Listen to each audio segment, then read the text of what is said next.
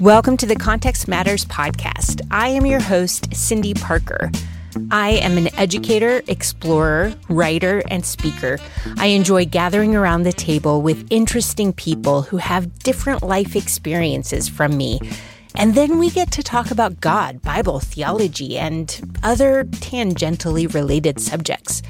Your voice is always welcomed around this table. You can reach out to me and let me know what you're thinking about through my website, narrativeofplace.com. When I was first thinking about doing this series on books in the Bible that we don't often hear sermons from, Lamentations came to mind right away. When I taught at a seminary, I gave my students an assignment to read portions of that book and then to pay attention to how their own bodies reacted to such hard materials. Students found it to be quite a challenging assignment. Not only the reading of Lamentations, but even just the paying attention to what kind of emotions the book brought up in their own bodies. This is a hard text, and I am so glad that Dr. May Young is with us today to talk about what the modern church can learn from this book. Dr. Young is an associate professor of biblical studies and is the program director of biblical studies at Taylor University. She has written extensively on the subject of lament and is in the process of writing a commentary on Lamentations. Since we will focus specifically on Lamentations in this episode, I asked Dr. Young to introduce us to the context of the book. What do we know about who wrote the book and when and why? Lean in and enjoy the conversation. In terms of authorship, I think tradition, both Jewish and Christian, have attributed authorship to Jeremiah, the prophet. But that is not, set in stone. It's not a solid fact. And even though it was accepted as, in some ways, until the 18th century, when people started questioning, is it truly the prophet who wrote this? Some of the things that could go in favor that, because it still could be the prophet Jeremiah, because there's some similar wording from, the book of Jeremiah that you can find, like Daughter Zion, that you can find in the book of Lamentations. But at the same time, some of the theology there is a little bit different. I mean, in the book of Jeremiah, he's predicting, the fall of Jerusalem. And here it's almost like a shock in the book of Lamentations. In the book of Jeremiah, it's really attributing to the sin, even though sin is talked about in Lamentations. That's not the main reason. So you have some of those kind of things that kind of have a sort of a disconnect to what the message or perhaps the sentiment of the prophet himself and what the perspective you find in the book of Lamentations. Probably one of the things that contributed to people thinking that it was the prophet Jeremiah was there's a superscription in the Septuagint that actually says that, after, the fall of Jerusalem and everything that happened, that you have the prophet Jeremiah sitting there lamenting over the city and then writing these words. So you have that superscription coming. But again, this came not necessarily from the Masoretic text. It came from, the Septuagint. And so you have other, like the Vulgate that follows suit, the Latin translation, and then some of the Targums that actually took on that superscription. So that's probably what kind of, in some ways solidified in some of the minds of people that it was Jeremiah who was writing it. However, in the original Masoretic text, as you know, the position of the book of Lamentations does not follow Jeremiah, but actually is in the Megillot, which is the festival scrolls. So even that is like, it's not necessarily tying that authorship necessarily to Jeremiah, but as part of, a different corpus of, the Megillot scrolls and being a part of that as being used in that way. I find that position of like where the scroll falls in a canon, in a organization of text to be really fascinating because if I'm correct, Lamentations follows Ruth. Is that right? There's different versions of that too. Okay. Yes. Okay. Just it puts focus almost on the actual lament. And when it follows Jeremiah, Well, at least in my encountering of the text, it followed Jeremiah, and I was like, oh, this is Jeremiah lamenting the city. Let's move on to when people come back from exile. And it was a little bit more dismissive. And I feel like when it's with the writings, there's something about this is a thing. Learn this and sit with this as the genre that it is. And it forces me to read it differently. Yes. And to realize it's part of being used in the festivals. It's a festival scroll, and so it also takes on sort of almost like a different kind of function in your mind too, when you think about that grouping. So I guess, Jeremiah still could be an author, the author, or it could be an anonymous person, or it could be, several people who have, written and then brought together as a whole.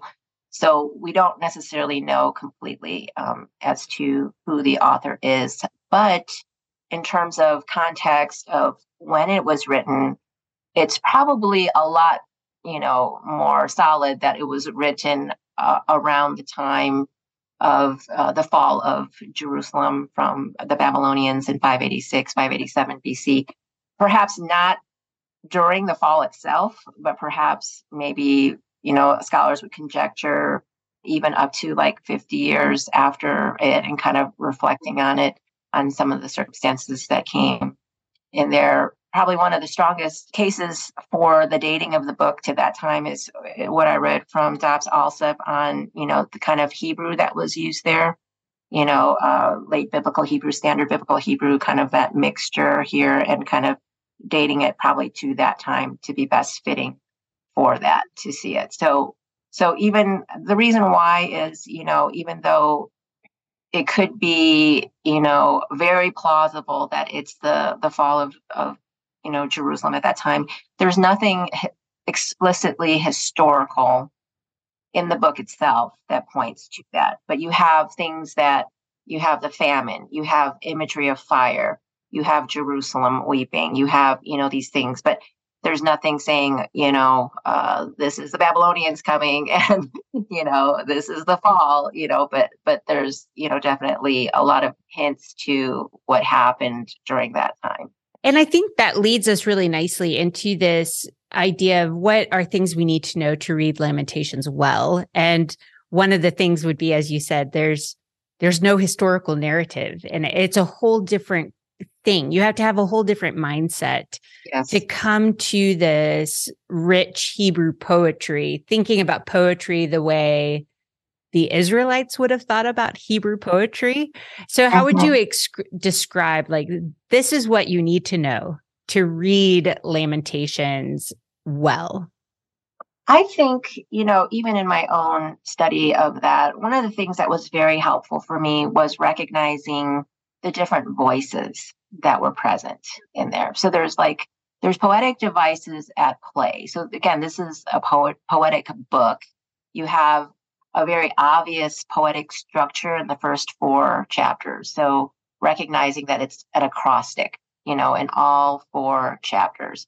And that is very different from other books in scripture as well that are more narrative. And so that signaling right there that you're looking at poetic form, and then lines itself, like enjambed lines and parallel lines that are present, recognizing that, but also imagery and voices, and taking into account some of the things that are happening, and recognizing too that this is also spoken, in chapter 1, you have the narrator and you have Lady Zion, and they're sort of, one is spoken with, third person forms, the other is spoken with first person forms, and second person directing to Yahweh. And so recognizing that, there's different voices there, and one person is just describing what's happening and the other person is actually living it out, and how do you reconcile that? And how do you see that? And then how do you look at what she's saying, who she's directing it to, her suffering, and how she's characterized by the narrator? And then even in the second chapter, recognizing who is it talking about? It's talking about, the narrator is talking about now God as the enemy and the imagery that's there. And so some of the things, like how these things are weaved throughout the book, the imagery, And also there's this like reversal that keeps coming up. Like, she was once, a princess and now she's like a widow. She was once, exalted and now she's weeping. Or, there's kind of, now my lovers have become my enemies. God has become enemy. So this reversal that she's living out, everything that she was living is now changed, and that reversal and dealing with that. And so kind of living out that situation. And even this grappling in chapter 3 between hope and also, wrestling with the wrath of God and all the things that come forward in there too. And so I think a lot of it has to deal with, recognizing some of the voices, recognizing some of the imagery, recognizing some of the experiences, recognizing, what is she grappling with. Kind of like when we go through pain, there's just a bunch of stuff that we're going through and a lot of emotions and a lot of, sometimes if our pain is caused by sin, we acknowledge that sin, but then that doesn't minimize the pain that we're going through. And that's kind of what you see in this book is she acknowledges that she has sinned and she has rebelled. But at the same time, and the people do acknowledge that, but at the same time, they're just saying, but this is a lot of suffering here, God, and so dealing with all of that emotion in there. And then what does it mean to be a witness for someone who is going through the pain? How do you stand alongside someone who is dealing with that? Because it's not all about someone who's just gone through that, but how do you stand alongside that? How do you come together as a community? Because chapter 5 is all about, coming together as a community and them acknowledging, before God what has happened and still crying out to God as a community. So I think, recognizing that we're dealing with, not necessarily a narrative, but more poetry in that sense, and grappling with a lot of different things that come out from that could help us in giving us a different facet of how to deal with suffering, a different facet of how to be a witness for someone else in pain, a facet of, recognizing the sovereignty of God, but also recognizing that, that we can call out to him in our pain as well in that too, and turning and asking for God to bring about recompense. And that was something that's very present in the book as well. So there's just so many different themes and so many different imagery, different voices.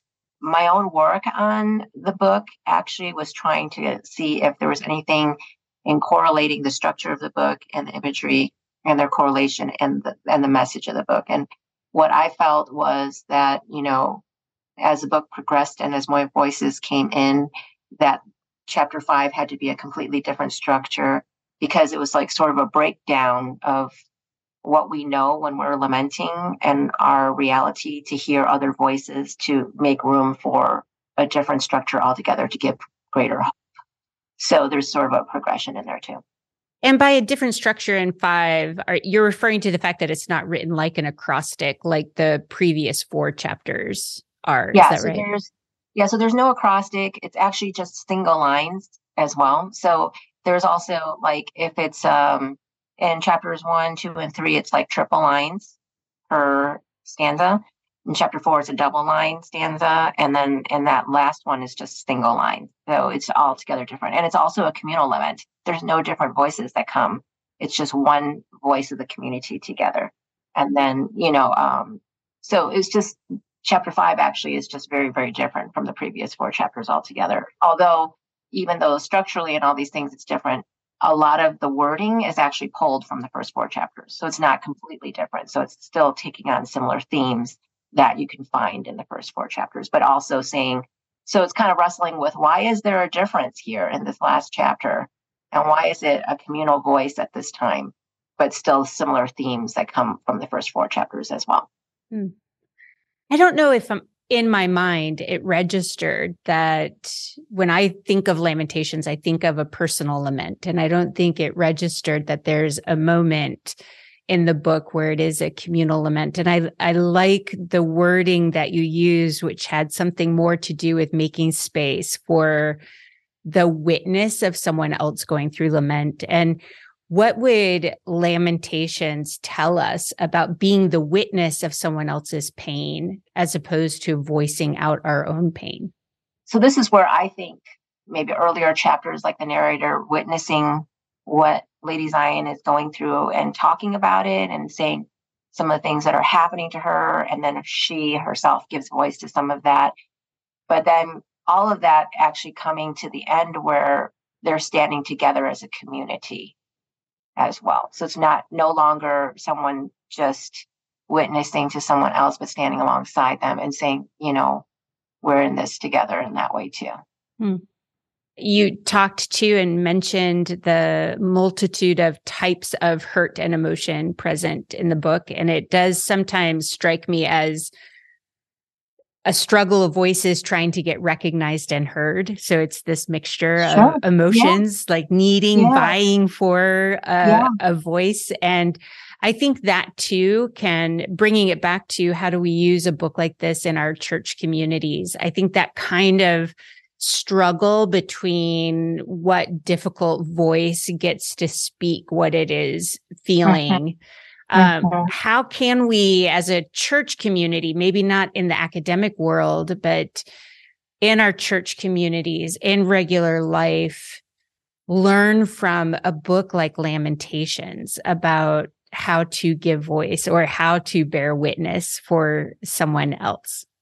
Yeah, I think probably one of the most basic things is like harkening back to what we said earlier, not to be afraid of people expressing their emotions when they're going through difficulty and not wanting to shut it down right away. I feel like we just don't know, or even like giving no room for that, like giving no space for someone who's really grappling with these things.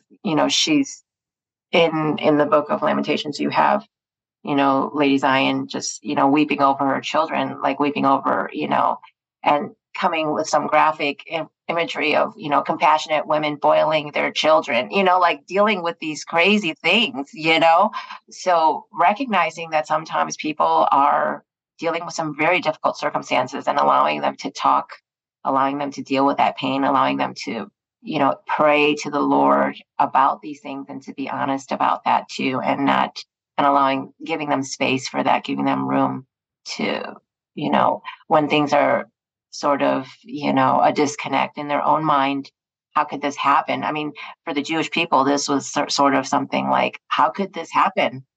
This is almost like unheard of. And like, they just didn't know. It was almost like shocking for them. Like, how could God do this? Or how could he abandon us? Or how could, and just giving that room and coming, but they didn't give up on God. They were actually coming to God, still acknowledging that he is God, that he's still on the throne, but also recognizing too that, God, this, why have you done this to us at the same time? So allowing space for that. So if there was a pastor who is listening to this podcast and they feel very ambitious about going forth and preaching from Lamentations, is there a passage that you would say, I mean, how would you direct them to grapple with these tricky chapters and trying to come up with a sermon? Would you say, aim for chapter 2, or is chapter 5 the easier one to head towards? Or would you say just do an overview of the whole book?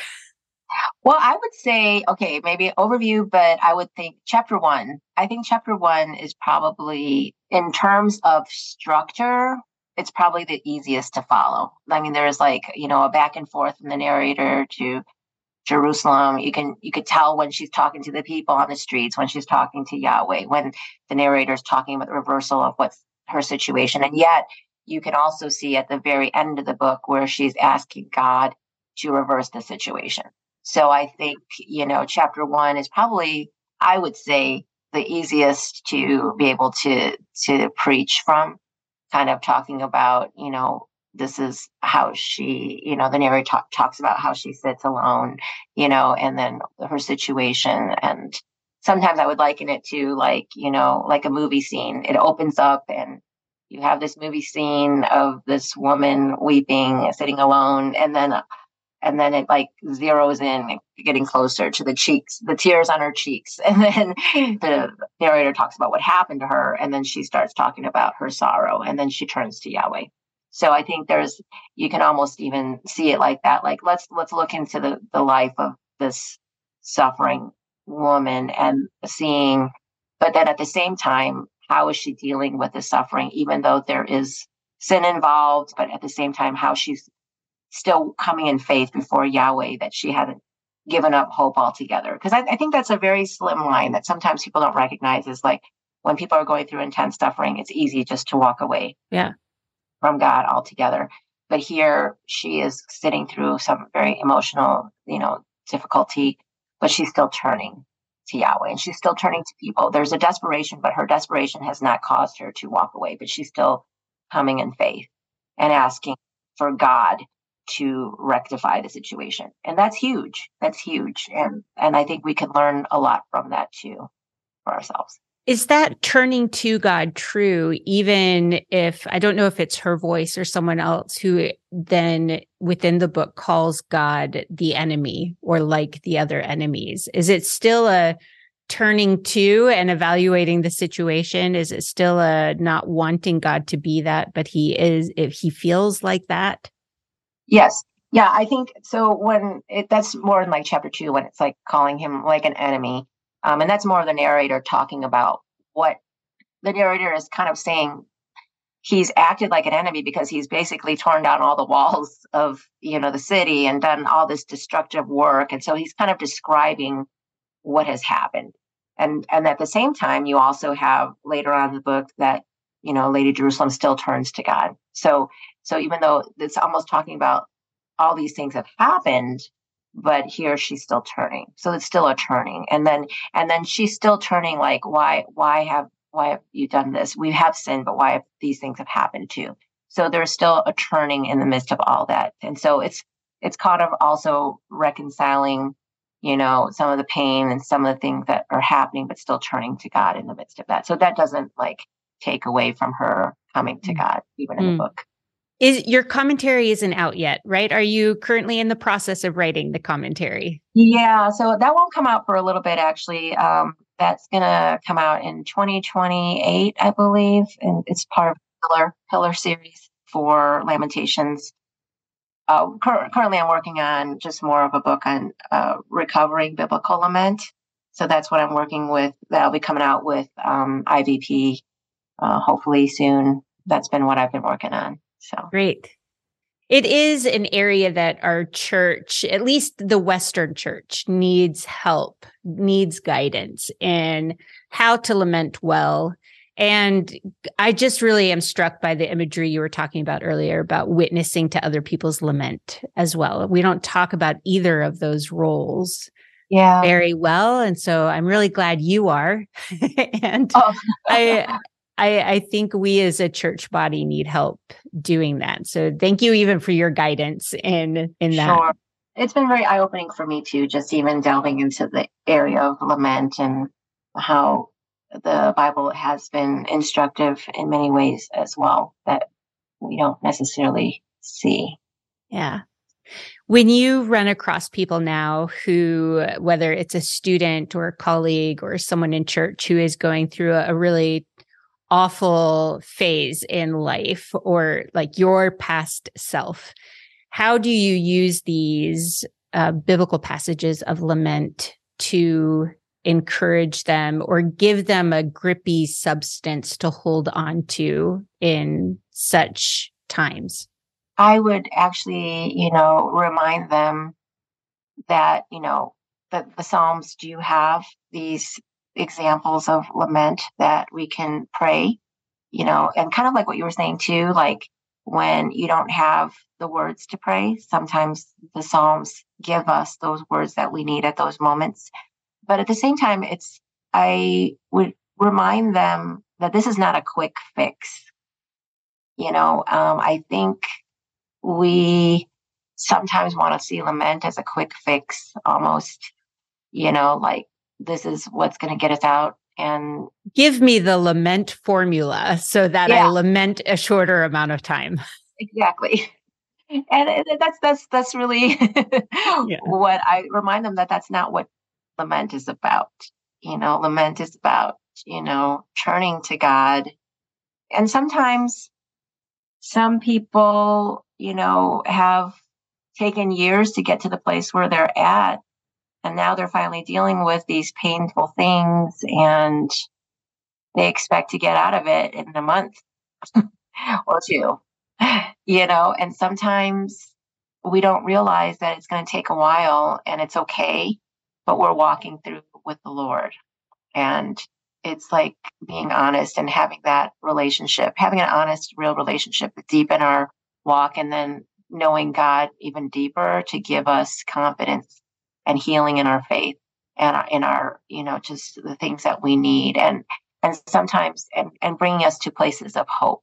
Like, I really, truly believe that true lament will bring us to greater hope, because it's drawing our eyes to the Lord. It's helping us to be real, helping us to work in that relationship with God, recognizing who He is in the midst of our circumstances.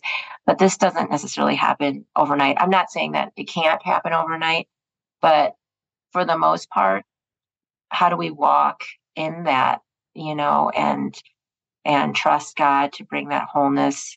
It's kind of like we know how to go see a doctor if we've broken our arm, and then we put a cast on, but we're still walking around with a cast until the healing takes place. There's still that nuisance of every day. Do you take a shower? Do you have to, keep it from getting wet? There's also, there's all these things that are tiring, but that doesn't mean that healing isn't going on in that arm with that cast, but you're still walking in that, and it feels raw. It feels difficult. It's inconvenient, but at the same time, that doesn't mean you're not moving towards healing at the same time. And, and so recognizing that on a physical level, we can also recognize that on a spiritual level, as we're doing that hard work, coming before God, being honest, praying, trusting, taking on His promises, dealing with these things, that He's doing a work in our heart. He's doing a work in our lives, in our spirit, in our soul, that it's going to take time. We may not see it right now, but He's doing what we need, and it's going to come about, but it's not going to be like overnight. That was beautiful. And I am very grateful for the way that you crafted some time this afternoon for us to have this conversation. It's really a joy, and I really appreciate it. So thanks for coming on the podcast. Sure. Thank you for having me. I really appreciate it. Thanks for your interest in my work as well. Thank you for hanging in as we explored some challenging subjects. In both the interview and during the editing process, I was challenged once more to lean into the biblical wisdom of lament. I honestly hate it. I'm not really part of a church tradition that was birthed out of trauma and accustomed to crying out to God in lament. For that, I need to sit at the feet of the wisdom of the African American church.